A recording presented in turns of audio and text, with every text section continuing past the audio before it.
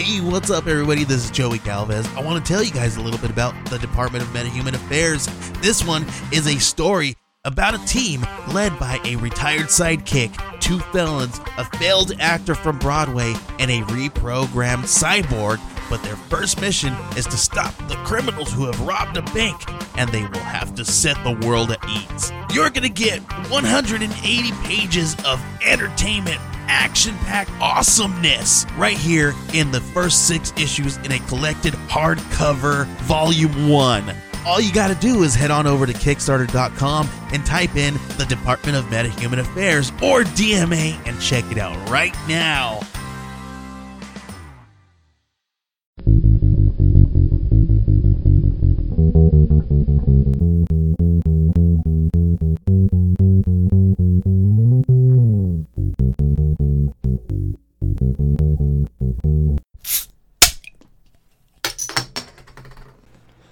Well, hello again, and welcome to episode 48 of the Cheers to Comics podcast. I'm your host, Brian Wayne, and this week I'll be raising my glass to all the books that came out on the 11th of September 2019, as well as talking about everything relevant to the world of comic books.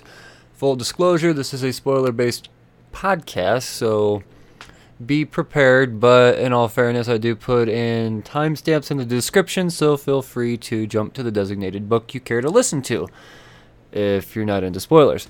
Beyond that, I do drop some cussy words, so, yeah, little ears and those who are easily offended, good luck.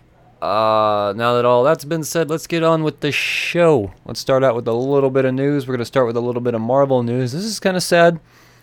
Guardians of the Galaxy is going to be ending. Number 12.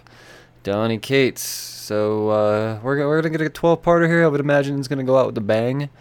And, it really, really kind of makes me wonder what the fuck might actually happen with Rocket now. Because he's looking like he did. And if they're going to, or about to die at least, he's not looking good.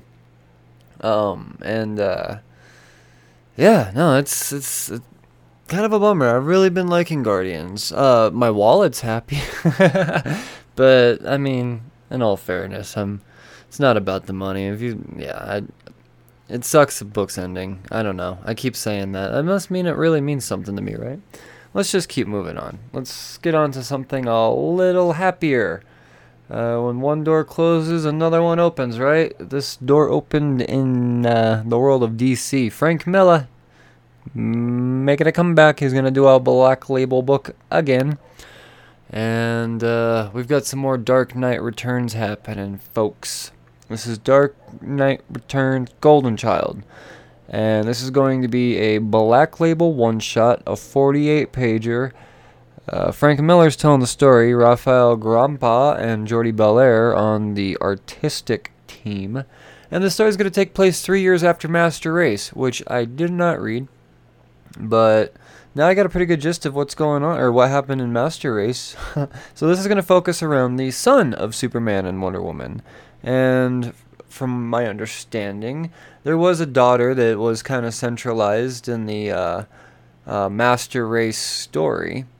So, and the son apparently was only shown as an infant. So now, yeah, this one shot's going to focus around him, and Miller's described it as, he wants to see the contrast between the brother and the sister. And I mean, let's face it, it's the son of, or the sibling, or the children, there we go, that's the word, of Superman and Wonder Woman. So imagine. I'm intrigued. I know that a lot of people aren't really on the Frank Miller bandwagon anymore, and I guess I get it, kinda, but at the same time, I don't know. I don't think that just because someone that has done something brilliant does a couple of things that aren't so revered suddenly warrants just complete dissociation from him. So I don't know. I'm not buying into it yet, but maybe I just haven't been as disappointed as all you other disassociated son bitches. So yeah, well that's all I really got for the news. There was a bunch of little stuff happening, stuff coming out, but I don't know, it's stuff months down the road. The good news is, the story is there's really good stuff coming here, guys. So yeah, that's all I got for the news. Let's get on to the overviews. Once again, there are timestamps in the description, so if there's something that you're not ready to be, you're not ready to have spoiled for you yet, or you want it to be left to complete surprise, I give you the opportunity to easily skip ahead. So yeah, well, let's get on with it. We're going to start out with some indies like I tend to do. We're going to start out with Action Lab Danger Zone. Banjax number 4. We recently had Rylan Grant on the podcast, if you're not aware, and that dude's interesting as book. And he writes an amazing comic. As a matter of fact, so good that he's nominated for a couple of Ringos. So, yeah, but let's get on to his most recent settle up, huh? Let's say you're only as good as your last project. I don't really buy that when it comes to the comic book industry. But the last thing he did, really fucking good. Banjax number 4, Rylan Grant, Fabio Alves, and Edson Ferreira. Covered by the same team. So this issue's picking up just a little bit after where the third one left off, and what really went down in issue 3, to kind of give you a quick catch up, is Mason Laird, aka Banjax. He discovered Abel Raines, aka Gyro's, little secret to his team of, taking down motherfuckers like Banjax. And that is the C227 drug. Well, once Banjax discovered it, essentially he was already more badass than anyone out there. That's why this drug had to be created, so that, teams of people could stand a chance against a non-drugged up Banjax. Well, imagine when Banjax gets the drug, and he's not worried about side effects, because he's already been given a very short period of time to live. That's really the premise of this whole story. That's what the fuck's going on here. So now that Banjax is whooping all that ass, Gyro suddenly looks like a little bitch in the media's eyes and Gyrotech's eyes. That's essentially the one backing his whole idea and movement and yada yada yada. So yeah, Gyrotech essentially, they said, dude, you've made us look so bad. We're liquidating our stock. We're separating everything from you. You're no longer associated with Gyrotech at all. Yeah, peace, bitch. So naturally, Abel, he's struggling with that, and he's, they're talking with his girlfriend, and his girlfriend's like, oh no, everything could be better, and near. Well, she's got this syringe in her hand when they go to embrace each other in this moment of, oh, everything's gonna be okay, and she sticks his ass, and she explains, while she's doing that, they're really kind of having a conversation without knowing about what's in that syringe, without really him knowing that there even is a syringe, and that is essentially that when Banjax compromised all of the C227 out there by breaking into the facility and making sure that not even Abel has the ability to obtain it anymore. What no one knew, apparently, except for Abel's girlfriend, is that there was a secret, pumped up, better version being developed. And since no one knew about it, who knew to take it? And that's what's in that vial. And she sticks him, and he goes crazy for a second. He's like, hey, bitch, told you I was done. But suddenly he starts seeing clearly again, and all comes down. He's like, all right, you know what? Let's go fuck some shit up.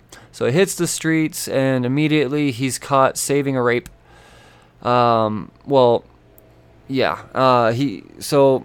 good in the public's eyes suddenly, and then over time, he gains his momentum again and says, all right, bitch, let's go.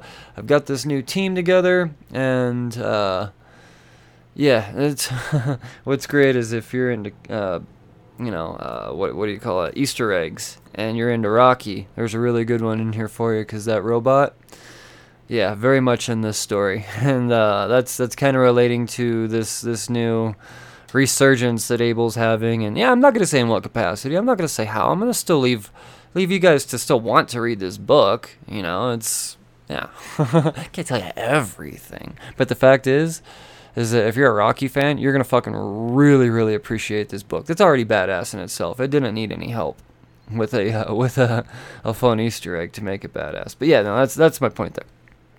And yeah, well, what it comes down to really is that a battle in the end. Abel and Gyro, they go face to face. Now, what I'm not going to say is how it ends up. Because, like I said, this is, with Marvel and DC comics, maybe even Image comics at times, I don't have a problem with completely spoiling everything.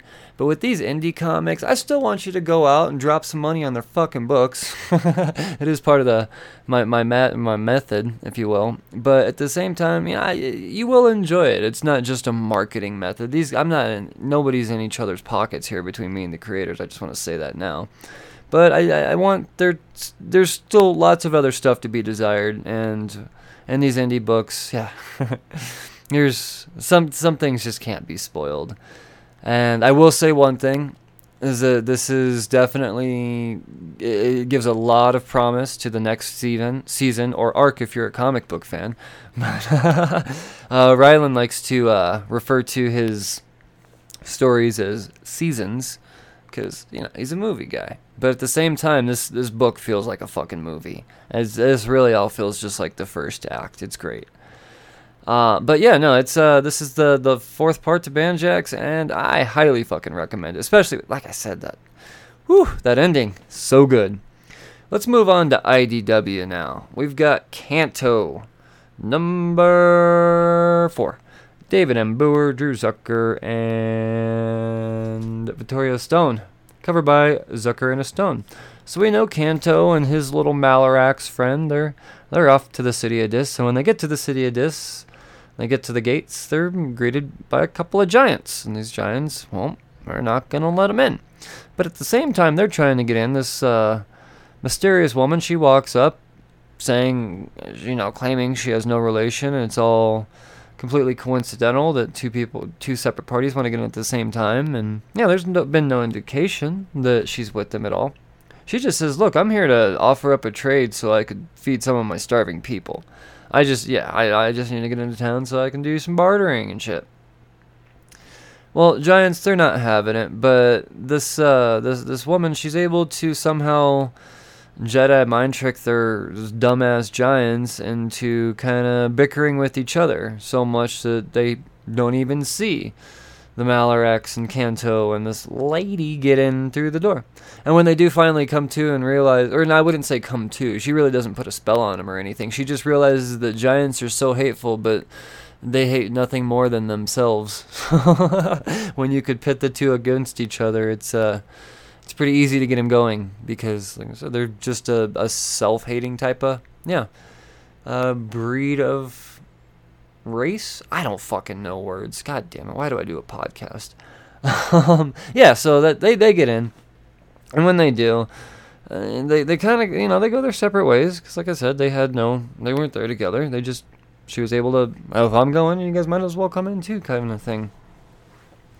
Well, while Kanto's all up in the City of Dis, trying to make his way towards the Hooded Man, he realizes he's being followed by these witches. And then, wouldn't you know that... Try again, Brian, jeez. Wouldn't you know it, that mysterious nameless woman shows up again, and she, shoo, you little witches. And, and she explains, okay, these witches are actually called Furies, and they are manifestations of the Hooded Man, and we get a whole explanation of, her perception of the Hooded Man, because we've had at least one, explanation of what the Hooded Man is now, and she goes into a little bit more depth on all of it, and, looks like we're gonna end off with a little fighty scene between the Furies and, some Kanto and some Malarax and this mysterious woman. I think she knows what the fuck Kanto's up to. Either that, or she didn't and just became instantly intrigued. Either way, I'm digging the shit out of Kanto. Let's move on to Image Comics. We've got Outer Darkness, number 10, John Layman and Afu Chan, covered by Afu Chan. Horror, man. It's really coming into its horror feel. And I say that every issue. Well, not every issue, obviously. But the last couple, and this one again. I don't know if it was as horrific visually, but as far as the idea of all, and the way it's paced, storytelling wise, it's done so well. It really is. This is well done. It's cool to see Layman really doing the whore thing on another level. So we've got Crone, who is kind of the old lady and advisor to the captain. And she fears something's wrong on account of her other half, her sister, the night side of her. She's gone missing. Well, she's explaining that to Captain Reg, he has no interest at all. And so he gets so annoyed and really just kind of explodes. And I don't say kind of explode. He shut the fuck up and punches her in the fucking face. Yeah, that's a little overboard, right? Well, everyone recognizes that was a bit of an overreaction, and even his best buddy, his first mate, Ogway, he takes him to the rig, and he was like, you kind of hit that lady in the face really hard, and this is not you. You should probably think about what the fuck's going on right now. Well, I gotta mention throughout this book, the thing that makes the storytelling of this book as great as it is that we keep getting flashes of them referring to now. And so what that's saying is all of the stuff that we're seeing as far as the actual story that's playing out has already happened. So, and when they say now, what we're seeing are all these characters. They're kind of entangled in these vines, and they're out of it. They look like they're dead, to be honest, but kind of like an Invasion of the Body Snatchers type of vibe is kind of what I'm getting out of it. But the thing is that there's an exorcist on the ship. Oh shit, what's his name? Reno. Yeah, Exorcist Reno. So he's really the one that's, you know, he's recognizing what these vines are and all that shit. And but I'm gonna save that. So while Riggs is locked up in the brig, the ship needs a new captain. It's not Ogway, it's Prakash. So Prakash is now the acting captain, and she realizes that, oh shit, that's the Talus motherfucker's on the loose, and he's out there with Sato Shin. Well, next time we see those two, they're at Riggs' cell, and it looks like they're about to throw down. Well, they're not affected by this vine thing, obviously, and that's all explained when Reno shows up. And he does what he does to kind of save the day. And that's when it's all explained. These vines are called hate blossoms, and really what they're doing is all of this shit that they think they're seeing, him punching the old lady in the face and all this other shit, that's actually all just a hallucination. And it's just causing like these rage bursts, and yeah, there's so much more to it than I'm actually explaining, but the fact is there's a twist. And well, once Riggs comes to and realizes, oh shit, it's all in my head, and he realizes, oh, it's a Talus, by the way, I'm gonna feed you to the engine now. I'm fucking done with your shit. You're gonna die. And that's where this issue leaves off. I liked how this one went. I liked the pacing of the story, how, you know, we'd get this weird thing that's going on, and you just flash over to this completely blued over type of panel, just showing all of this, like, what the fuck is going on type of shit. And then we go right back to the story, but, you know, like I said, the story that we're reading all took place in the past. I don't know. Like I said, it's just great fucking storytelling, period. We've got more Image. Let's go on to Reaver, number 3. Justin Jordan, Rebecca Isaacs, and Alex Guimaras. Covered by Becky Cloonan. Alright, well, our little ragtag team of fuck-ups, they approach an Escaline outpost. So they're on their way to Anvil. But first, they need some shit at this outpost. And the shit they need are these specific set of papers. And the head of, an Escaline intelligence officer. I just need his head. So, out of this team, the 3 that are sent are Rakala, our crazy little wild card, badass little skin-eating bitch, and Sergeant Mayhan, our what the fuck is he doing in there guy.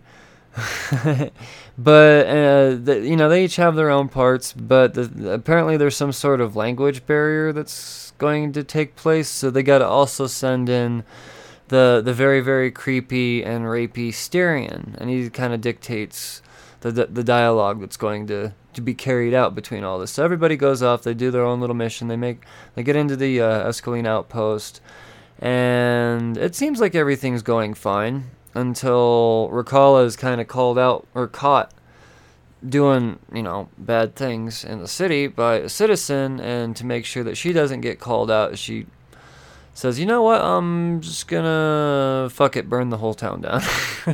So she does, and the three make it out with the head and the papers. Well, you would think, what the fuck are they doing with the head? They pull out these tools, and apparently they're gonna cut the information out of this intelligence officer's brain, and yeah, it's such a fun book. It really is. 2 kind of slipped on me for a second. I thought, uh-oh, don't do this. I really like the first one. You're suddenly making this kind of... But 3 came right back into it, and I like the fact that there's a character in here that we're going to be stuck with, more than likely, that is just the most hateable motherfucker out there. This Styrian dude, I had my skepticism the first time I saw him in action, and that skepticism was completely confirmed in this issue. What is that skepticism? He's a kid diddler, and a fucking creepy one at that. Unfortunately, beyond kid diddling, he is good at what he does, and he is a vital member of this team. I hope they could figure out a way to replace his ass real quick and fast, because no one loves a kid diddler. Yeah, I think even kid diddlers hate themselves. So, yeah, I don't know, man. Fuck a Styrian, that's for sure. I think Justin Jordan said, he described him as a monster. And, yeah, very much a monster. But these other monstrous type of characters, the ones that look like monsters in here, really are my favorites. Like Rakala and, oh fuck, I forgot the big barbarian motherfucker's name, but anytime he's in panel. I think he was on panel 4 times in this book, didn't have any dialogue from my recollection. Still the most badass moments of the book. He's just, fucking metal, dude. Metal as shit.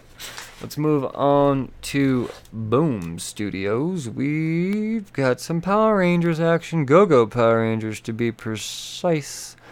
Go-Go Power Rangers number 23. Ryan Parrott, Sina Grace, Francesco Mortarino, and Raul Angulo. Covered by Ivan Shavrin. So, we know that War Bunny's on the loose on account of Lord Zed being a prick, turning Mr. Tinkle Fluff, or I really forgot his name, sorry. But he turned into a goddamn giant rage bunny. So they're all up at Angel Grove. Well, all 4 of the Power Rangers. Here's the thing: is the 5th Ranger, Jason. He's talking with old shit. I forgot the goddamn. See, I don't know any. Still don't know any of these new Rangers' names. He's talking with one of this entity type of powerful Ranger. I don't know. Good lord. I need some help with Power Rangers, clearly. Fact is, he's seeing this future, and that's keeping him from being able to be communicated to by Alpha. So, keeps going to voicemail. And eventually, after he sees what he sees, he's able to get the call. He goes to Angel Grove, and they're able to form no, it's not a Megazord. I don't know what the fuck they call it, but they form it, and they whoop up on War Bunny, and War Bunny goes back to Fluffy Dicks, and Trini decides, you know what? This volunteer shit is for the birds. I am clearly a target, and I gotta stop hanging around all these innocent people and shit. I know it's weird logic, but okay. I think she's just trying to get out of being a fucking volunteer. I get it. Whatever excuse you got. It's cool, Trini. It's cool. That's just my opinion, man. And, yeah, so, throughout all that, somehow history has changed, and because of Jason's stuff and all that weird shit that I couldn't explain. Like I said, I enjoy Power Rangers. I suck at comprehending it, but I think I just like seeing the 5 on in a comic, and yeah, that's just the nostalgia in me. I really do apologize for being so shitty at describing these Power Rangers books, but It is what it is. There was a War Bunny. He's not a War Bunny anymore. Trini quit, and history was changed because Jason's about to see some shit. That's really... I could have just said that, huh? War Bunny was cool. Collapser, number 3, moving on to DC. This is part of the DC Young Animal stuff. And frankly, Collapser, fucking dope. Really, really, really good. Based off of the first Young Animal thing I read in Doom Patrol, I was skeptical, especially with the character I had. I don't know what the fuck. Who's Collapser? Well, this book has done an amazing job. It really has. We got Mikey Way, Sean Simon, Ilias Kriazis, and Chris Peter, covered by Ilias Kriazis. So, we have our Liam, and we've got this old man, Mr. Egger, from the funeral home, or the nursing home, soon-to-be funeral home if he's not careful. And, he explains to Liam, I am a black hole.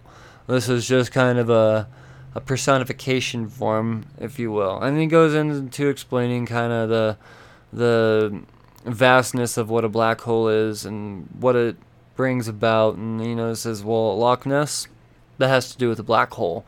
Bermuda Triangle, black hole. You get the point. I can keep going on, but black hole's responsible for a lot of weird shit. And then he says, well, here's my connection to you, Liam. Yo, daddy, he kidnapped me way back in the day. He had this partner. What was his partner's name? Baron Throw. And they had these plans that once they were able to track down a black hole, and they said, well, if we can use this in the way we want, we can colonize this utopian planet and just be badasses.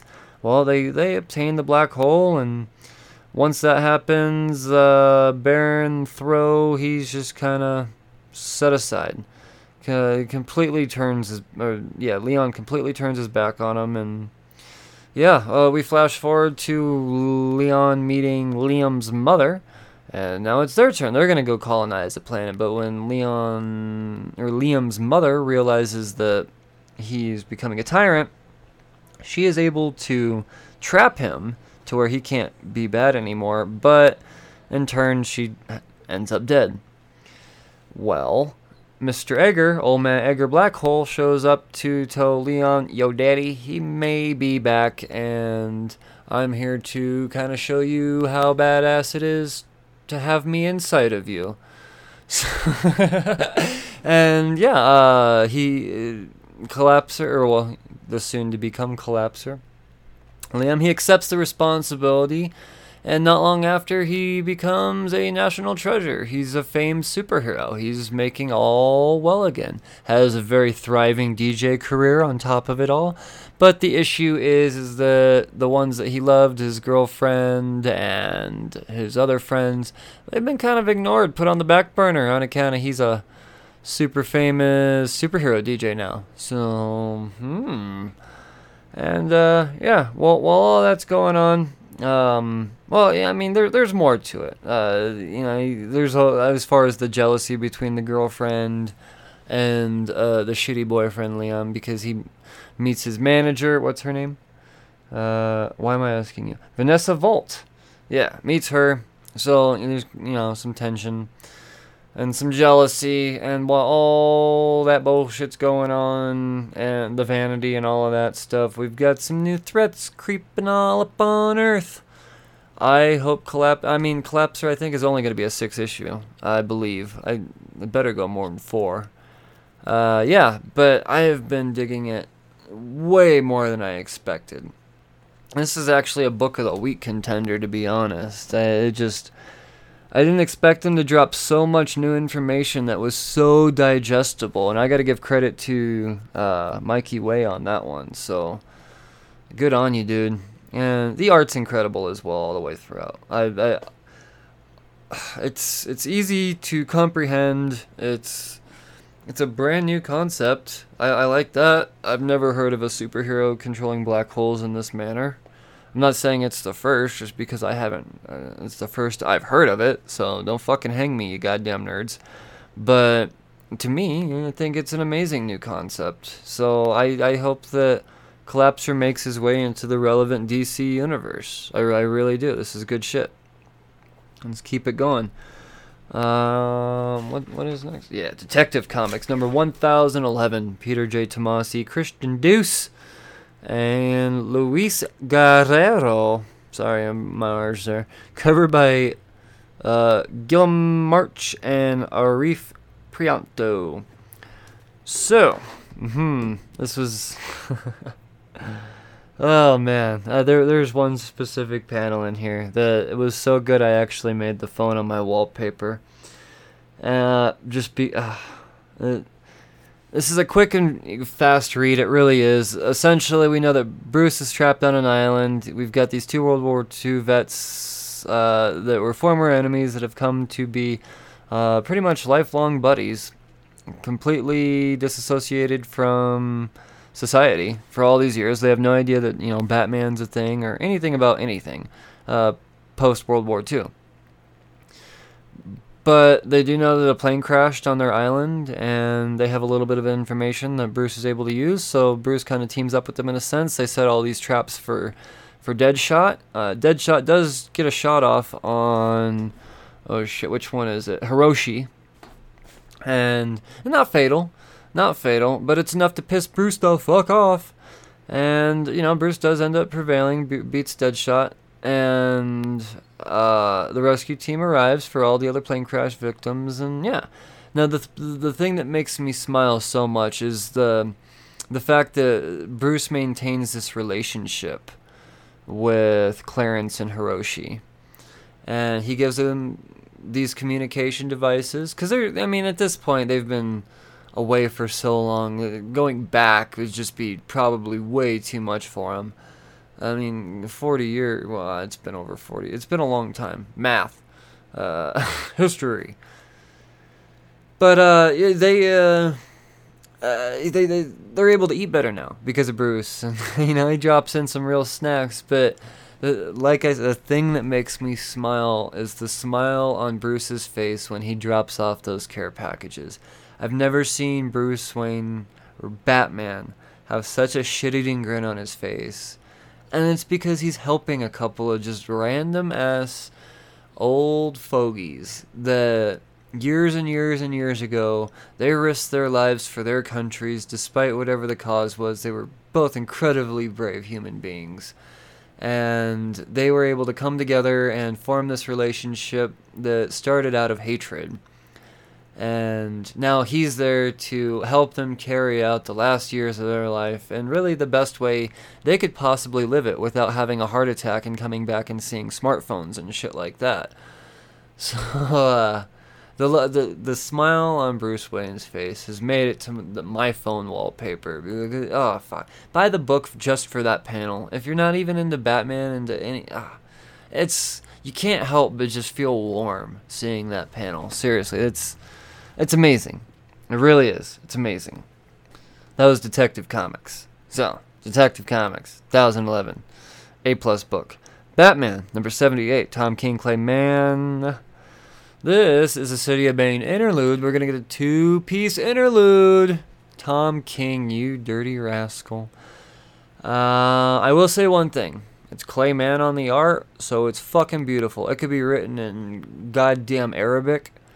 And I'm going to enjoy this book because it's Clay Mann's a stunning artist. It's perfection.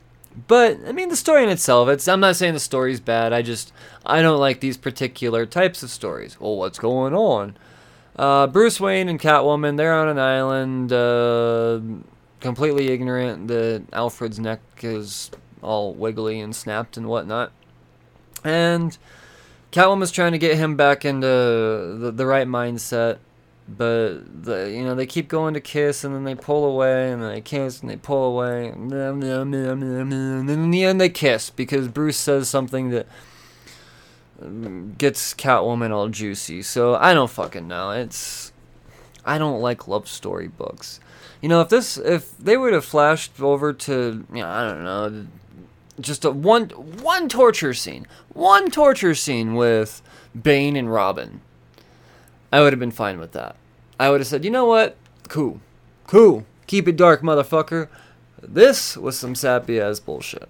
Sorry, I'm 100% the wedding's gonna happen. 100%. So, no. That was Batman number 78. It's gonna, there's one more of these interlude issues. It's probably gonna be I would imagine at this point it's gonna be an overdrawn Tommy Wiseau-esque type of sex scene. The way Tom King likes to do his bat and cat shit. I don't know. I love you, Tom King. I do. I just know you're better than this. And you like to write what you write. It's fine. Just because I don't like it doesn't mean it's bad. But fuck a love story. This is Batman, motherfucker. Event Maya number 4. Brian Michael Bendis and Alex Maleev. Alex Maleev on the cover. So, Superman, he's at the Batcave, and he's explaining how he's a failure. He did not save Amanda Waller, like that last issue led us to believe he was going to. As a matter of fact, it almost, if anything, it made him look like a bitch. It didn't look like Amanda Waller was there to team up with Leviathan at the time, but when it was all said and done, Leviathan and Amanda Waller, they gone, and Superman is left with nothing. So he's, okay, if Waller is Leviathan, and they were both seen in the same spot, obviously Leviathan is an idea and not a person. Or at least, that's an idea. And no one knows what the fuck's going on. So Superman's explaining, he goes, and he's back at the Batcave, but Superman also says, look, I don't want any of these other detectives in the room while I'm telling you all this shit. All the shit that I just said. Because everyone's a suspect. He's only cool with talking with Bruce and Lois Lane. So he lays all that out. Meanwhile, all the other detectives are out in the other room, pretty much blaming each other. I think you're the blah blah. Like I said, it's at this point, I think people are more convinced that Leviathan is an idea and not a person. Because for all we know, they could have all worn the Leviathan mask at this point. But like I said, that's just a theory. So while all that's going down, all the detectives, they regroup, they get back together. The door opens up, and they're all communicating again, and they realize that Lois is gone. She took one of Bruce Wayne's cars, and she's like, okay, no, you guys are cool with this, right? Bye. And she takes off. Well, she's being watched. Silencer has eyes on Wayne Manor. So she's kind of weirded out. She's like, why the fuck is Lois Lane and Bruce Wayne's... Oh, shit, are they fucking? So, yeah, that's the... it's kind of the idea you get there. Or at least the idea that Silencer gets there. Well, Lois Lane's peacing out. The Batcave gets a message from Batgirl saying, hey, and come to find out that all of the major intelligence organizations have in fact been 100% completely compromised by Leviathan and that whole thing. So, yeah. That's a big deal, right? All of them now? It was almost all of them, but apparently now all of them. Well, we go back to Lois Lane. She parks, gets out of the car, and you realize that she's got a whole new set of detectives that she's working with. If Leviathan is Lois Lane, then that's going to be so fucking cool. But I think that's almost too obvious at this point, because she's playing all these angles, and yeah, I really don't think anyone's going to see it coming. It's Booster Gold. That's my guess. Leviathan's Booster Gold. So... Well, who are these other detectives? Some of them I didn't even know were detectives, like Zatanna and Deathstroke. Didn't know they were detectives, but we've got Constantine and even Bullock. He's on there. The commish fucking guy. Harvey Bullock, I believe, is his name. Yeah. And then I think there's more, but those are really the big names. So I thought it was... Once again, I didn't have a whole lot of faith in Event Leviathan going into this, but son of a bitch, it just keeps getting better. I like it, I really do. I like the detective factor. I like all these characters in the same room together. Green Arrow and Mr. Terrific talking back and forth has been in some of my favorite moments in the series so far. So, good on you, Brian Michael Bendis. This is good stuff, man. And I guess that does it for DC. Let's move on to Marvel Comics. Silver Surfer Black #4, Donny Cates, Tradd Moore, Dave Stewart. Moore and Stewart on the cover. All right. Well, we know that Surfer, he's come across the incubator of the one that will be known as Galactus, and he's faced with this decision. What do? I have the ability to make sure that Galactus never exists. So he says, you know what, I'm going to punch this thing into a fucking star. And when he does that, we get some interference from Uatu. And Surfer even says, aren't you not supposed to interfere? And they're like, dude, we all agree on this one. This was stupid, bro. We need a balance, and you can't do this. If you do, no, don't. So, he says, well, what if I just got into the mind of Galactus, and I'm able to convince him that way? Can you do that for me, Uatu? So, through the visceral plane, Galactus has a conversation with Silver Surfer. And it comes down to essentially Galactus, he's being told what he will become in the future, and he's not super cool with it, but at the same time, he explains to Surfer, do what you must, but know that you cannot defeat darkness with dark. So, that's your decision. Well, Surfer, he comes back out of the, Galactus's head, and he has this epiphany. What this epiphany is, we don't know, but he realizes, I figured this shit out. So he punches the incubator, but this time away from the star, and he goes to planet Arcaphia, which ends up being the first planet the Galactus eats after he hatches in the future. So the course of the universe has been set, hasn't been interfered with. But yeah, he knows what he needs to do. He goes, oh shit, I'm gonna go back to Ego. I need Ego's help. So he goes to Ego and says, I got it. And Ego says, oh shit, you do got it. We don't know what it is yet, but he's got it. And he says, hey, I need you to help me connect to all life, and we need to channel this light. And this light's channeled, and that's how that issue ends. It's visually, it's freaking stunning, as it always is. This art style is unlike any. I'm telling you, we haven't seen art like this since Jack Kirby, and we haven't. At least I haven't.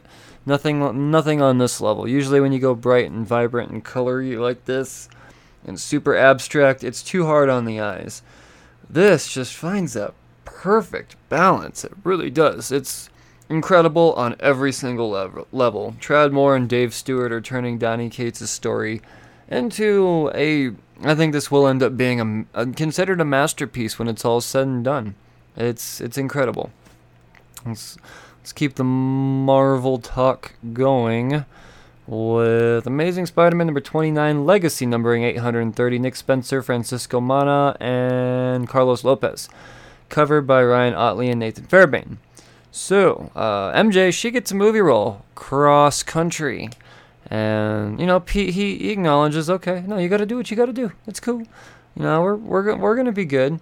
But at the same time, he's also really fucking sick and tired of this constant cycle of my time with MJ is always interfered with. Despite her understanding of my powers and responsibilities, I'm really fucking over it, and I gotta figure out a way to break a cycle. Oh shit, that cycle's starting again.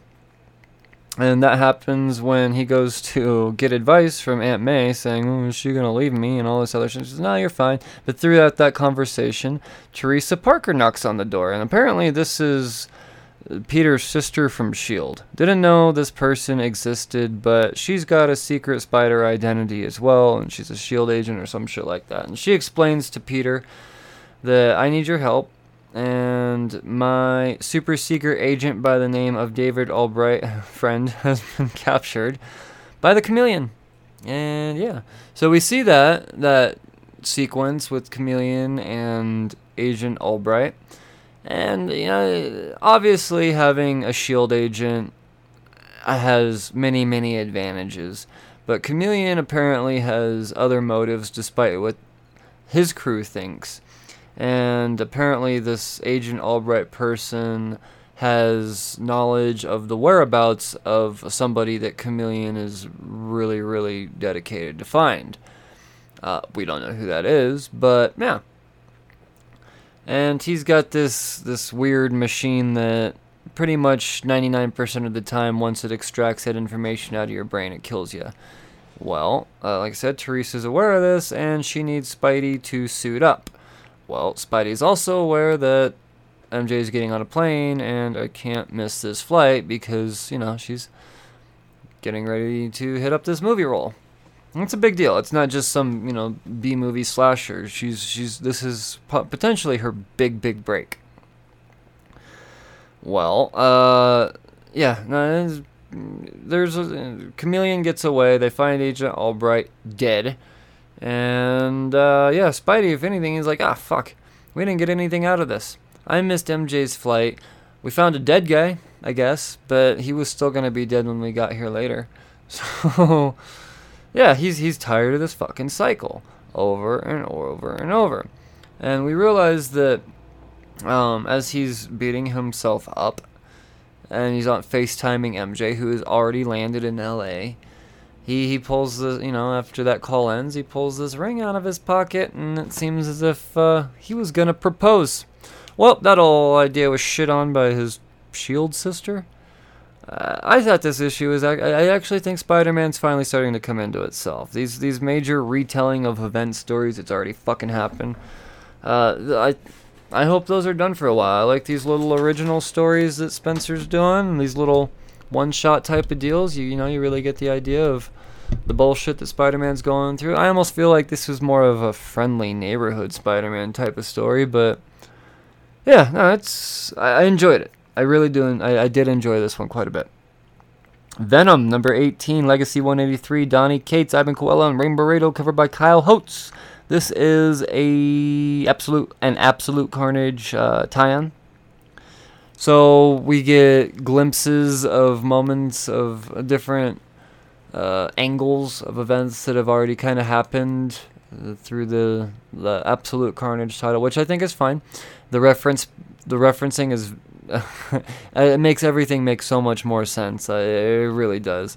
I know for the most part, a lot of these tie-ins haven't been completely necessary to as far as understanding Absolute Carnage, and not even. But Venom is a must-read. I mean, if you're not reading if you're reading Absolute Carnage and not Venom, you're severely mixed up because that all comes from the pages, or Absolute Carnage comes from Venom. So this really is a must-read tie-in. But nevertheless, very, very entertaining. Very fucking entertaining. So we know that the Sleeper symbiote, he's there and in the presence of Dylan and Normie. And Sleeper's explaining, look, check it out. I'm actually here to help. I'm not a bad symbiote. I came from the planet of the symbiotes, and I saw and sensed some bad shit was afoot, and I came here to make sure none of that shit comes about. So I'm here to help. And then he gets fucking disintegrated. Maker's behind him. He's like, got him. He doesn't disintegrate him, essentially captures him. And now Maker, he's got all of these symbiotes and their little containment things, and he's getting his little codec extracting machine already, and he's explaining, I'm gonna have to do some testing on these other things before I work on you, Normie. Well, because like I said, Normie, he's had a symbiote in him, a Carnage symbiote, as a matter of fact, and he's scared shitless. He really is, and he tells Dylan, "We need to get the fuck out of here, bro." So now it's Dylan's mission to get Normie the fuck out of there. And they're trying to escape, and they cause the distraction that they need to escape by releasing all of those crazy fucking symbiotes that, were out and about getting ready to kill everything. So he lets all of them go. But the thing is they all bond with Maker. So now we got a Maker hybrid, goddamn beastly looking son of a bitch thing.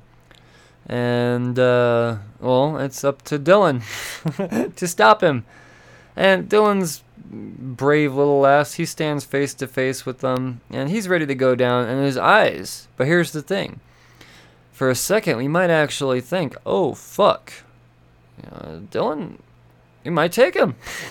I don't know what makes us think that, other than the fact that his eyes get a little glowy, but has he bonded with the symbiote? Because Sleeper didn't bond with Maker, and Sleeper was in all those symbiotes that... No, I don't know. But the thing is we don't get the chance to see if Dylan's going to take him out one-on-one in this issue or not, because the motherfucking Avengers show up. Oh, the Avengers in a Venom book? Are you kidding me? Jesus Christ, this goddamn story's so good. I love Venom so much. This is one of Marvel's best stories easily. Now, let's carry on with these Absolute Carnage tie-ins. And let's talk Symbiote of Vengeance, number 1. This is Ed Brisson, Juan Frigeri, and Dono Sanchez O'Mara. Philip Tan and J. David Ramos did the cover. So, Carnage is after Alejandra. Alejandra is a former carrier of the... or maybe she still is. She's in Nicaragua just protecting her village. That's all she cares about. She at one point held the Spirit of Vengeance. Or maybe she still does, and she's only the Spirit of Vengeance in Nicaragua. I don't know how it works. Yeah, I'm admitting it. I gotta read some fucking Ghost Rider, that's for damn sure. And then, yeah, well, Carnage is after her, and she's in trouble. Then we flash over to Danny Ketch.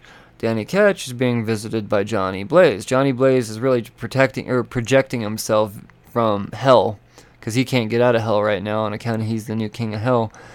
And he says, look, Danny Ketch, you have to go help Alejandra. And he's like, who's that bitch? And he's like, that bitch is badass, but not badass enough. And even with your badass self, you guys might not be enough. But go help her. So he goes to Nicaragua, teams up, and she dies. And she goes down to the world of spirits of vengeances, I guess. I would have figured it was just hell, but no, this is specifically an underworld for former spirits of vengeance. And she says, look, motherfucker. And she's talking to Johnny Blaze and says, I need to go back. And he's like, bitch, I'm new at this. Give me a fucking minute. I'll figure this out. Oh, I got it. I'll possess another body with your spirit in it. So the body he possesses is this 11-year-old girl, because who's more capable than an 11-year-old girl, am I right? Or any 11-year-old, for that matter. But when you're possessed by, these types of things, you're more than fucking capable. So this 11-year-old girl, she goes up, like I said, this is Alejandra in this body. But yeah, she goes and she fucks some shit up, and it's essentially enough for Danny Ketch and her to protect that town. And it's not that Carnage was like, oh shit, I'm defeated. He was like, well, there's all of the spines that I need are gone in my belly, so don't need to be here anymore. Why am I wasting energy fighting all these motherfuckers? So that's why he gets away. But he gets away. And yeah, well, I don't know. I think the main point of the story is now Carnage also has a little bit of Spirit of Vengeance-y stuff kind of going on with him too, because he's got a badass motherfucking Carnageized Hellbike. So I mean, I don't know what other point of this book was, but it was entertaining. It was beautifully drawn. It was a fun read. So yeah, why the fuck not? Not everything needs to mean everything, right? It is just about being entertained in the end, right? Absolute Carnage vs. Deadpool, especially about just being entertained in the end. This, well, let's start out by giving credit where credit's due. Frank Thierry, Marcelo Ferreira, Roberto Poggi, Andy Owens, and Rachel Rosenberg, covered by Tyler Kirkham and Arif Prianto. So, DP Deadpool, he is facing a symbiote or helper of Carnage. I don't even know who it is really, but it's essentially a stalemate. DP does come out ahead, and Spidey's trying to get a hold of him, and DP's still kind of upset that Spidey shunned him in that first issue for being immature and yada yada yada. Really, what we get out of this in the end is another Carnage symbiote beyond the one that Deadpool just fucked up appearing, and he's claiming to be Cletus Cassidy, but Deadpool immediately is like, Norman, is that you? So, yeah, Norman and his symbiotic self is, like I said, trying to come off as Cletus Cassidy, as Carnage himself, while going after Deadpool. So I don't know what the end game to all that is, but like I said, this book has shown no importance to this story whatsoever at this point. There is still a third issue to this, so it could all mean something in the end. I hope we get something important out of this. I mean, the art's great. I think the writing, Deadpool's voice, is way more in line in this one than the first issue. The first issue, I thought, even Deadpool wouldn't say that. That's super cringe. But this feels a little bit more on point. So Thierry's coming into his voice for Deadpool. But like I said, it was just it was a quick flip through. It was a lot of fun. It was a lot of action. It was Deadpool being Deadpool. I mean, yeah, good stuff. Keeping it going, Daredevil number 11, Legacy 623. Chip Zdarsky, Marco Checchetto is back, fuckers, and Nolan Woodard. Covered by Julian Totino Tedesco. Say it every time. I will never get tired of saying that name. Julian Totino Tedesco. So, your parents are fucking brilliant. Daredevil. There's a bunch of Daredevil imposters running the streets. That's an issue. Can't be having that, especially when you're not fucking Daredevil. You have no abilities, especially fighting abilities. Well, Matt, in that last issue, he was faced with Elektra, and he stands face with her still. And she pretty much says, you're a fucking disgrace, and I'm about to be your new stick, and I'm going to train you. And he says no. Well, even though he declines, he's still very worried that she's going to be following him around and trying to convince him, and following Daredevil around would eventually mean his identity being exposed to her. And that's dangerous as fuck. So, yeah, he's just got so much drama in his life right now. He's fucking a mob boss's wife and all this other stuff. Really, the main point of this story doesn't really have as much to do with Daredevil as it does the supporting cast. And Detective Cole, he's kind of kicking himself in the dick because he's torn on the fact that he didn't really... He's withholding information. He actually knows stuff about Daredevil now. But Daredevil just saved his ass, so... Is it really worth... I mean, yeah, his perception of him is a little skewed now. But he's still got to be a cop, and he's got to go out, and his mission right now is to detain all of these imposters. And while he's out detaining an imposter, Spider-Man interferes. I think that's really fucking cool. Spider-Man, he webs him up and says, you and I, we're going to have a little chat. And essentially what he says is, Daredevil, he's a good thing for this city. And yes, despite what the law says, you can uphold the law, or you can save lives. And first of all, that is a badass fucking line. I mean, that Chip Zdarsky, I don't know if you can hear me clapping. That's fucking... Fuck the law. Sorry, I don't condone breaking the law, unless it's a stupid one. Be your own judge. Yeah, so we get the whole thing, but beyond all of that, we still get the fucking Kingpin. And Kingpin, he's not happy with the fuck the Owl's been doing. So he's got the Owl all up in the desert having a secret meeting. And, normally Kingpin's gonna put a fucking bullet in his head. But he says to the Owl, I'm not the man I used to be. When I was a boy, sorry. No, he pretty much says this wasn't part of the agreement. You're out being a fucking cocksucker, and yeah, we had kind of a good thing going. So what I'm going to do is I'm going to send you on a vacation. Get on my plane, bitch, go to an island, think about what you did, and in that time, I'm going to fix all your bullshit. So Kingpin really does, I mean, he's still a badass in his own way, but now he's just like a big dad. Go stand in the corner. So not necessarily the harshest of punishments.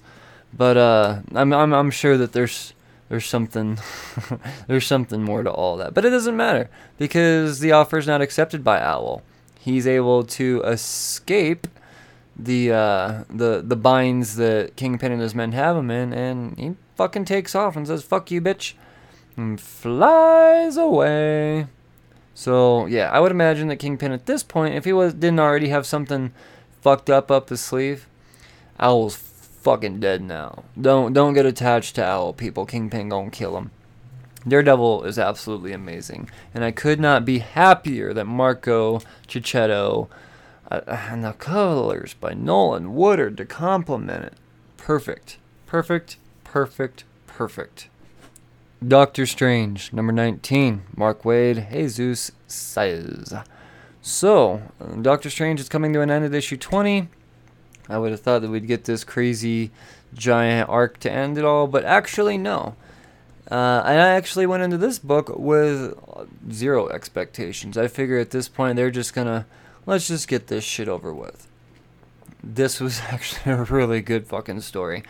Very self-contained one-shot type of story. There's a car accident that happens, a mom and her kids, and it happens on a road where this entity is it's been doomed to that spot, so what it does is essentially it just causes all these car accidents in the road. So this happens, and Strange arrives, and this boy, he's hemorrhaging. Well, he ain't no doctor anymore, even though he knows exactly what to do.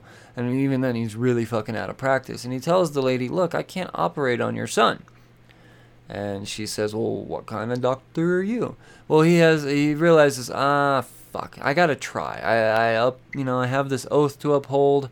But at the same time, he's very countered with himself and the thought that, is it right to put the all of humanity behind this one life and this one child? Well, why would you say that? Well, in order for him to actually be able to have any chance at all, not even a guarantee, of helping this kid, he has got to go visit Shinnok, the keeper of the forbidden spells in the astral plane. And these are all the spells that all come at a very unknown, mysterious, usually pretty fucked up cost. Sometimes no cost at all. But it could be anything. And, no one goes to these spells. And even when Strange arrives, Shinnok's like, "Oh, fuck. Okay, there are still things out there. I haven't seen anybody in a while." So it makes you wonder, fuck, no one wants to play with these things. Well, he says, "All right, I need a spell that's going to restore my hands." And he takes that chance. And he saves that boy. And in the end, you're thinking, okay, what's this price? And I'll be fucking goddamned if somehow it seems as if there is no price. Strange is more than happy that he has his hands back. He's still super magical. That boy's alive, and all's well. And even throughout the operation, while that stupid goddamn road ghost keeps coming back to fuck shit up, just because he's bored, he's still, he's able to defeat him too, so he's still got his, it's badass. It really is. I dug this book so much. And the way he defeats him is actually with his words. It's incredible. So yeah, no, I didn't tell you everything. There's still shit to be desired. I am sad that Doctor Strange is ending. I've liked every issue, and I think I kind of got a little jaded when I found out it was ending, and I wasn't getting ready to start this big arc. But now that I think about it, I think this is actually the perfect way to go out. Just drop a couple. A couple of awesome solo stories that are very, very, very much Doctor Strange. And who knows, maybe there is a lot of weight to this. Maybe that spell did have a great cost. I don't know. But I'm expecting a lot out of issue 20 at this point. My expectations have roller coastered in the last 4 issues. They've been pretty plateaued after issue 3 at pretty high. And it's been living up. But now, Mark Waid, you gotta go out with the fucking bang, brah. I just, honestly, like I've said it a few times now, this door closing is just opening another door for another creative team to step up on Doctor Strange, and for another property for Mark Waid, and all of that whole team, Jesus Saez, to start fucking shit up on. And I mean that in a good way, not in a bad way. That's not what I mean when I say fucking shit up. It's good the way they fuck shit. Let's keep it going. Oh, Powers of 10. Number 4, Jonathan Hickman, R.B. Silva, Marte Garcia, covered by Silva and Garcia. I understand the first half of this book, so I'll talk about that part. This is year 1. Xavier and Magneto visit Mr. Sinister, and there's a lot of Mr. Sinisters out there. But they get to the one in charge, or at least it seems like the one in charge, and then he ends up getting blasted by the one that actually is in charge. But the whole purpose of their visit essentially is to say, Sinister, we need your genetics knowledge. We need you to clone all of the mutant genes in case some shit goes down. And it's a very, that whole meeting is very interesting, very enjoyable dialogue throughout it all. I liked it. Then we go over to year 1000, and I'm just fucking lost as shit. I have no idea what's going on. Based off the textbook pages that are in there, we know the Krakoan language. They explain how it's able to be understood and deciphered without cipher. They're to decipher. So I don't mean to knock this book at all. I've just, for the most part, I feel really fucking stupid reading Powers of 10 because I don't know any of this shit. I was under the impression that you didn't have to know anything about the X-Men to jump on this new Age of X-Men line that Marvel's throwing out on us, but I feel like there's so many old school references in here that I'm just not understanding, and if I knew all this, I would be able to understand the book much more, or much easier. Maybe I'm wrong, and maybe I'm just self-conscious of my inability to understand this book, and I'm trying to find an excuse. I don't know, but I understood the first part. Kinda. I enjoyed it, I could tell you that much. I'm really lost on this whole X-Men revival type of thing. I wish we could have just kept Matthew Rosenberg's. Yeah, I said it. Matthew Rosenberg should yeah. But I guess now that I think about it, if he were to keep going, by now they would all be dead, so I guess I understand. Not that I have anything against that. Last book of the overviews, King Thor, number 1. Jason Aaron, Asad Rabik, and Ive Savorsina. Said it wrong. Deal with it. Asad Rabik also did the cover. So, way in the future, we've got Thor's granddaughters, a King Thor, and a Loki, the Necro God. Thor's granddaughters, they're at Omnipotent City at the Hall of All-Knowing.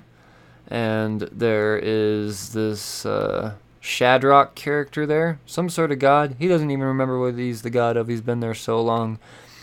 But the daughters, and I could tell you their names, but we'll wait till this story advances a little bit more, because at this point their names really aren't important. They're looking for the Nexus of the Gods. They need to be able to help they granddaddy fuck up Loki. Loki now has All Black, the Necro Sword. That's a problem, and he's really there to just cause all of darkness throughout all of the multiverse or the universe or whatever the fuck he's out to do. He just wants blackness. He knows he's got to take out Thor. So then we go over to the fight between he and Thor. They just jump right the fuck into it. They go from the daughters. Meanwhile, this is what's going on, and it's Loki strangling Thor with his own intestines, despite Thor throwing his sword into the sun, or his hammer into the sun and getting it back, and there's some massive destruction going on here, and it seems like he kills Loki for a second. It does go back and forth. He throws Loki into the sun, and Loki comes back, and he throws Thor onto Midgard, which is just now being rebuilt, I guess, because apparently Midgard was destroyed at some point between then and now. And it's all recolonizing, but Loki says, you know what, I'm gonna kill you and Midgard at the same time. Fuck it. And just as it looked like that's getting ready to go down, sword goes through the back and out the chest of Loki, and that sword belongs to Gore, the motherfucking God Butcher. Apparently, just been chilling on Midgard.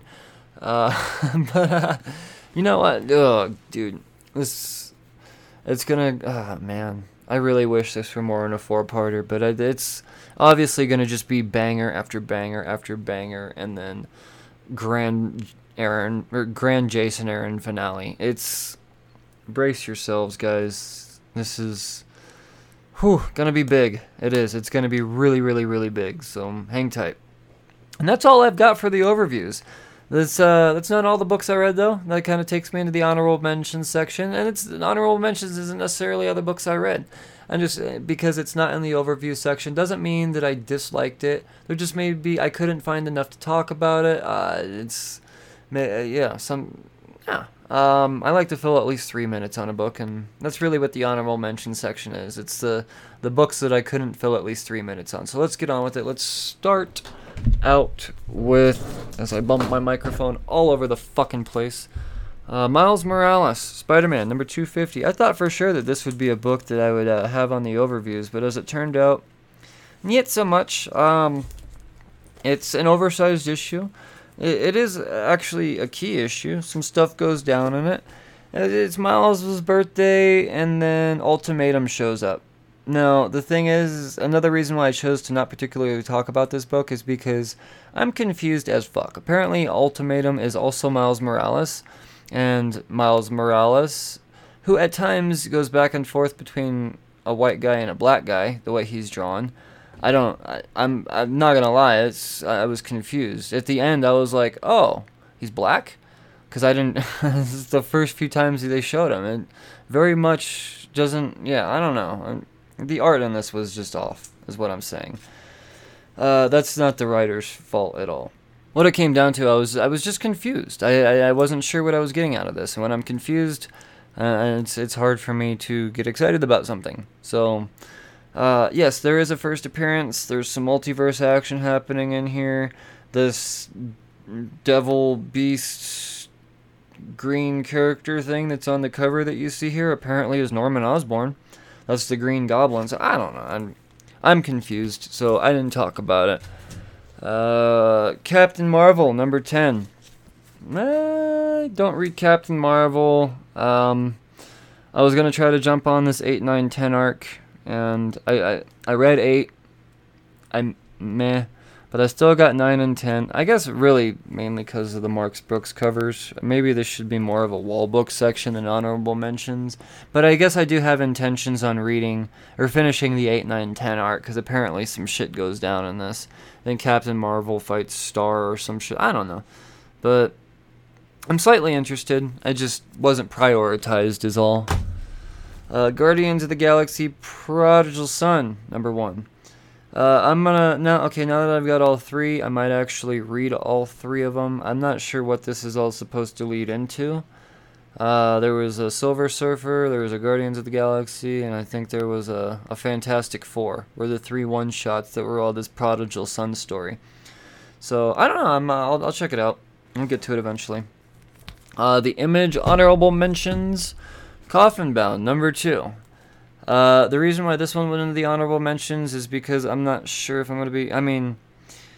it sounds bad when I say it like that. I really enjoyed the first issue, but the second issue, it kind of lost me for a minute. So I like to give things... If I enjoy the first issue and not the second issue, I try to at least give everything 3 issues. So I'm going to pick up issue 3 and see what happens with Coffin Bound. I know Dan Waters is awesome at horror, for sure. Lucifer, enough said. And this Danny character on the art, very, very, very visually appealing. I really like the character Earth Eater an awful lot. I really like that character design.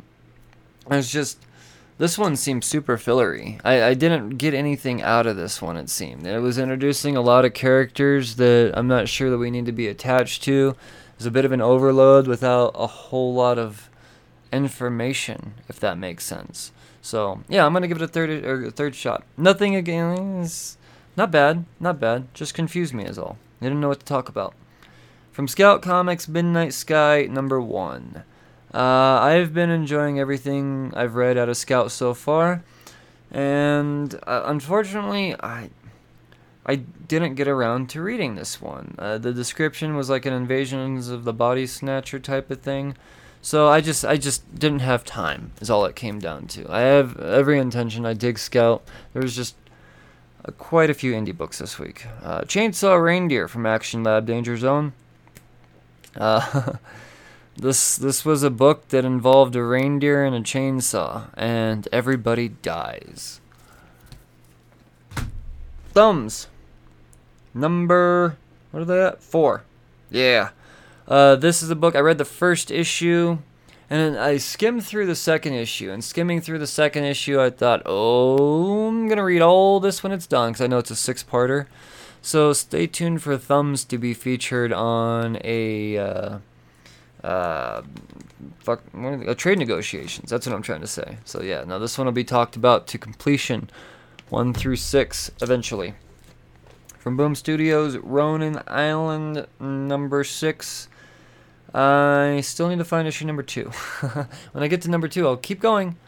I enjoyed the first, or I'm sorry, it's issue number 3 that I'm looking for. Yeah, I enjoyed the first 2 issues quite a bit, and somehow when issue 3 came out, instead of issue 3 being in my box, there was a second print of issue 2. Whoopsie doodle, it happens. Not a big deal. I didn't notice. But the fact is, you can't just skip an issue. So we'll see where Ronin Island's going. I really, maybe I could find it. I bet you I could find a review copy to get my hands on. No, that does it for honorable mentions, actually. So by no means was any of that stuff bad. That's not why it's on the honorable mentions. That's just stuff that I couldn't fill a few minutes on. So I spent some time reading some books, but I also spent some time enjoying some covers, and that leads me into the wall books. This is the stuff that I buy strictly for the cover art. And let's start out with Daredevil. Daredevil did one of them Immortal wraparound variant covers that I told myself don't buy into it, because for one, it's because it's a wraparound cover. I don't know how to hang it without really compromising the integrity of the comic itself. And I'm not going to fuck up a comic just so I can look at it better.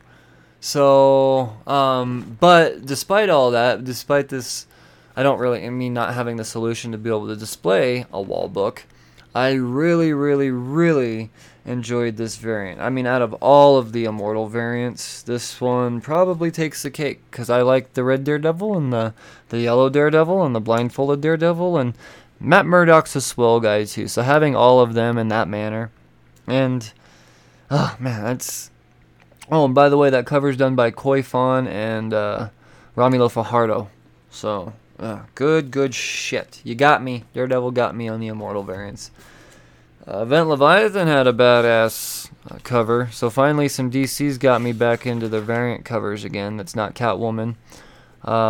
Who did this variant cover? It's a Leviathan cover that's got Ollie and Batman. Oh, it's Carrie Andrews. I knew that. No, this is beautiful. This is a beautiful cover. Yeah, I don't know how to describe this. This is it's gonna display nicely. I can tell you that much. The last wall book of the week is a Catwoman cover. And I'm just going to come out and say it. Probably the cover of the year at this point. Who did it? Artgerm. This is, I believe, Artgerm's last Catwoman cover. So out of the 15 issues, I think he did 13 variant covers. I own all of them. And they are all displayed proudly. And if you were a fan of the Michelle Pfeiffer Catwoman at all, it was special for me, that's for sure. No, it was fuck, this book is good. This cover is amazing. It looks photographed. It really does. This looks like a scene, a screenshot out of Batman Returns. It's incredible. And I think that goes without saying, my pick of the week, cover of the week, goes to Catwoman. It's just hands down. Yes, there was some good stuff. The Absolute Carnage Deadpool covers from Kirkham have been amazing. You just heard me getting all gooey over the Daredevil wraparound, but despite my scoffing at Art Germ bandwagoners, I love me some Art Germ Catwoman. I don't think there's anybody out there that's ever drawn Catwoman as attractively as Art Germ has, and he doesn't just do it one way. And my wall, a good hunk of my wall, is proof of that. So. Good on you, Art Germ. Your Catwoman covers have been fan-fucking-tastic. And if he gets cover of the year 2 years in a row, oh man, all these other cover artists, they have their work cut out for them. That's for damn sure. If they want to beat out this cover, this one just beat out the Mattina Spawn cover. I think it was Spawn 295. Nope, got it beat. So I'm curious to see what this end of year best of episode, what that brings about. Fuck, that book is good. Or that cover is amazing. Now, my interiors of the week. This one was difficult for me. I might have to get. This goes to Daredevil. It does. It was just. Chichetto's back, fuckers. Chichetto is back. I thought it was too good to be true when it was announced that him and Zdarsky were teaming up for Daredevil of all titles, and then he went away, and there was no sign of him coming back, at least that I was aware of. I don't read the previews, to be fair, or at least the Marvel and DC previews. I only read the indie previews. So if it was solicited, then great. Shame on my ignorance, but I think my ignorance just made this so much better. It really did. It was brilliant. The Detective Comics almost got interiors of the week just because of that smile, that Batman smile. I'm gonna fucking go on about again. But as far as overall, it's just so exciting to have Chichetto back on Daredevil. So. Yeah, interiors of the week. Story of the week. This one was real tough. Man, the indies really brought it. Outer Darkness was way the fuck up there for me. Banjax was incredible. You would think Jason Aaron King Thor would be a shoo-in for me, but Venom takes it, man. Venom, after careful consideration, Venom gets Book of the Week. I think the determining factor of that was the motherfucking Avengers. I think that was when I was really trying to give everything a fair shot and consider it all. I remembered, whoops, the Avengers were in this one, and in a badass manner. So, get excited, fuckers, get excited. And those are my picks of the week. That was all the stuff that tickled my fancy. And, that's really all I got to talk about. But I would like to remind you, nerds, of some things. This podcast has been brought to you by WestCoastGeek.com. Shop at WestCoastGeek.com for all of your geek merchandise. And they do not discriminate. There's amazing action figures that I'm fixing to pick up myself here real soon, especially a Wolverine one. The t-shirts and all the apparel on there, the backpacks, it's just it's not your typical Kmart type of shit, guys. It's not, and it's not shit at all. It's good, and the carrying comics as well. So why not pick up a fucking comic or two, huh? WestCoastGeek.com, and when you do that, this is the most important part. Use code Cheers to Comics. Gonna save you 20%. So at checkout, Cheers to Comics, save yourself 20%. And with all that, I believe it has been a podcast. I'd like to remind you all to reach out to me. When you do it on Twitter, at Cheers to Comics. I have an Instagram as well, Cheers to Comics Podcast on Instagram, but it's not nearly as informative as my Twitter feed. And it's the best place to communicate. If you guys have things that you want me to talk about, stuff that I haven't been touching on that you want to hear more of on the podcast, I'm more than willing and accepting to those ideas. So just hit me up on Twitter saying, oh, you don't talk about this good.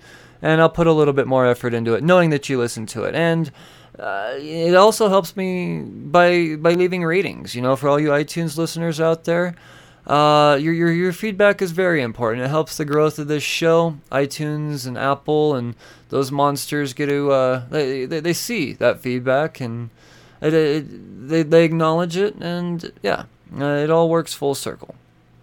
So do all that, and last but not least, support on Patreon. I like money.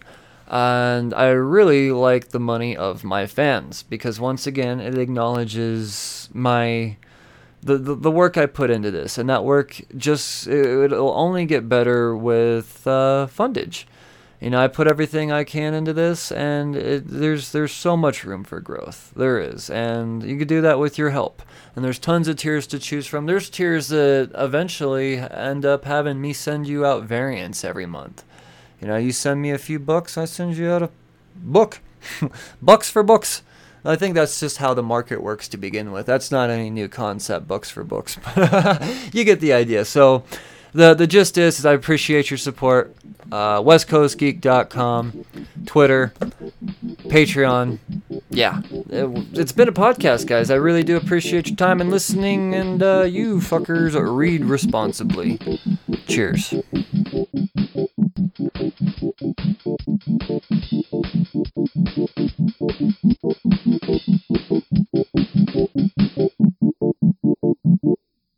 So you're obviously into listening to podcasts, and if you're not, you're clearly lost, because this is a podcast and you've taken a wrong turn on the internet somewhere. So for all you podcast listeners out there, I'm here to inform you that you can actually be getting paid to listen to this. This is all through a fancy app called Podcoin. Download the Podcoin app and use referral code COMICS and get yourself 300 coins to get started. What do you do with these coins? Well, these coins can be used to obtain certain things like gift certificates and other valuable things that you would use in your day-to-day life. Or if you're of the more charitable sort, you could rack up these coins and give them to certain charitable organizations. And warm your heart that way, just by doing the things that you would normally be doing anyways, and that would be listening to the Cheers to Comics podcast. So, hop on the Podcoin app, new users, code COMICS, and start earning immediately.